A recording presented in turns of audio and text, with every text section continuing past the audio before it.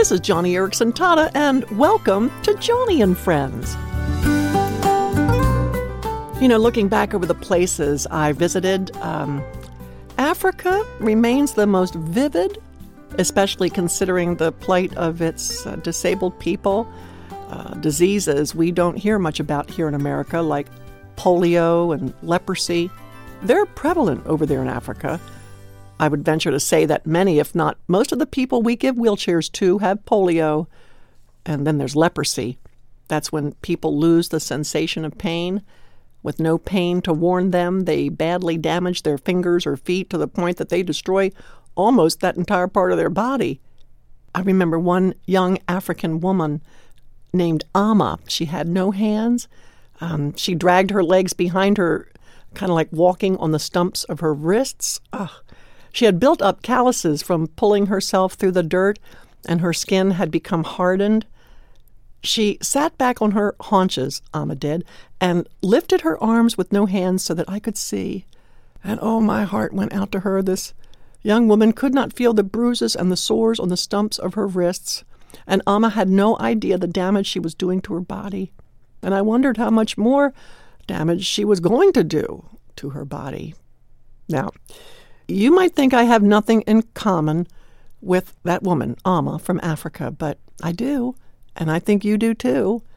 And it doesn't have to be a physical kind of leprosy, but the kind described in Hebrews chapter 3. Listen to what it says. It says, quote, "See to it, brothers, that none of you has a sinful, unbelieving heart that turns away from the living God, but encourage one another daily." Now here it is, listen up. "So that none of you may be hardened by sin's deceitfulness." Did you get that last part?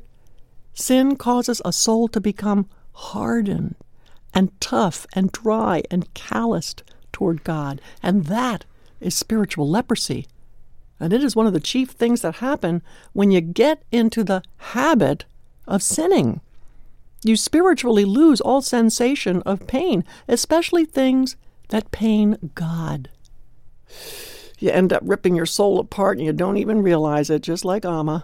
White becomes black, black becomes white, righteous living begins to look prudish, and worldly things no longer seem harmful. They in fact seem enticing.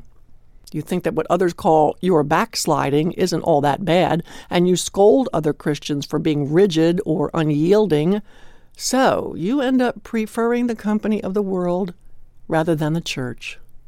I tell you what, leprosy is something you don't want to fool with, and that's why Hebrews chapter 3 gives us the remedy when sin deceives us. And what is that remedy? It's listening to the encouragement of other Christians, listening to their warnings, their cautions, their concern for you, because they can detect something that you cannot. They can see something in your soul that you are spiritually numb toward. But hey, don't wait until you get to that point. If you have lied, go back and make it right before you become calloused.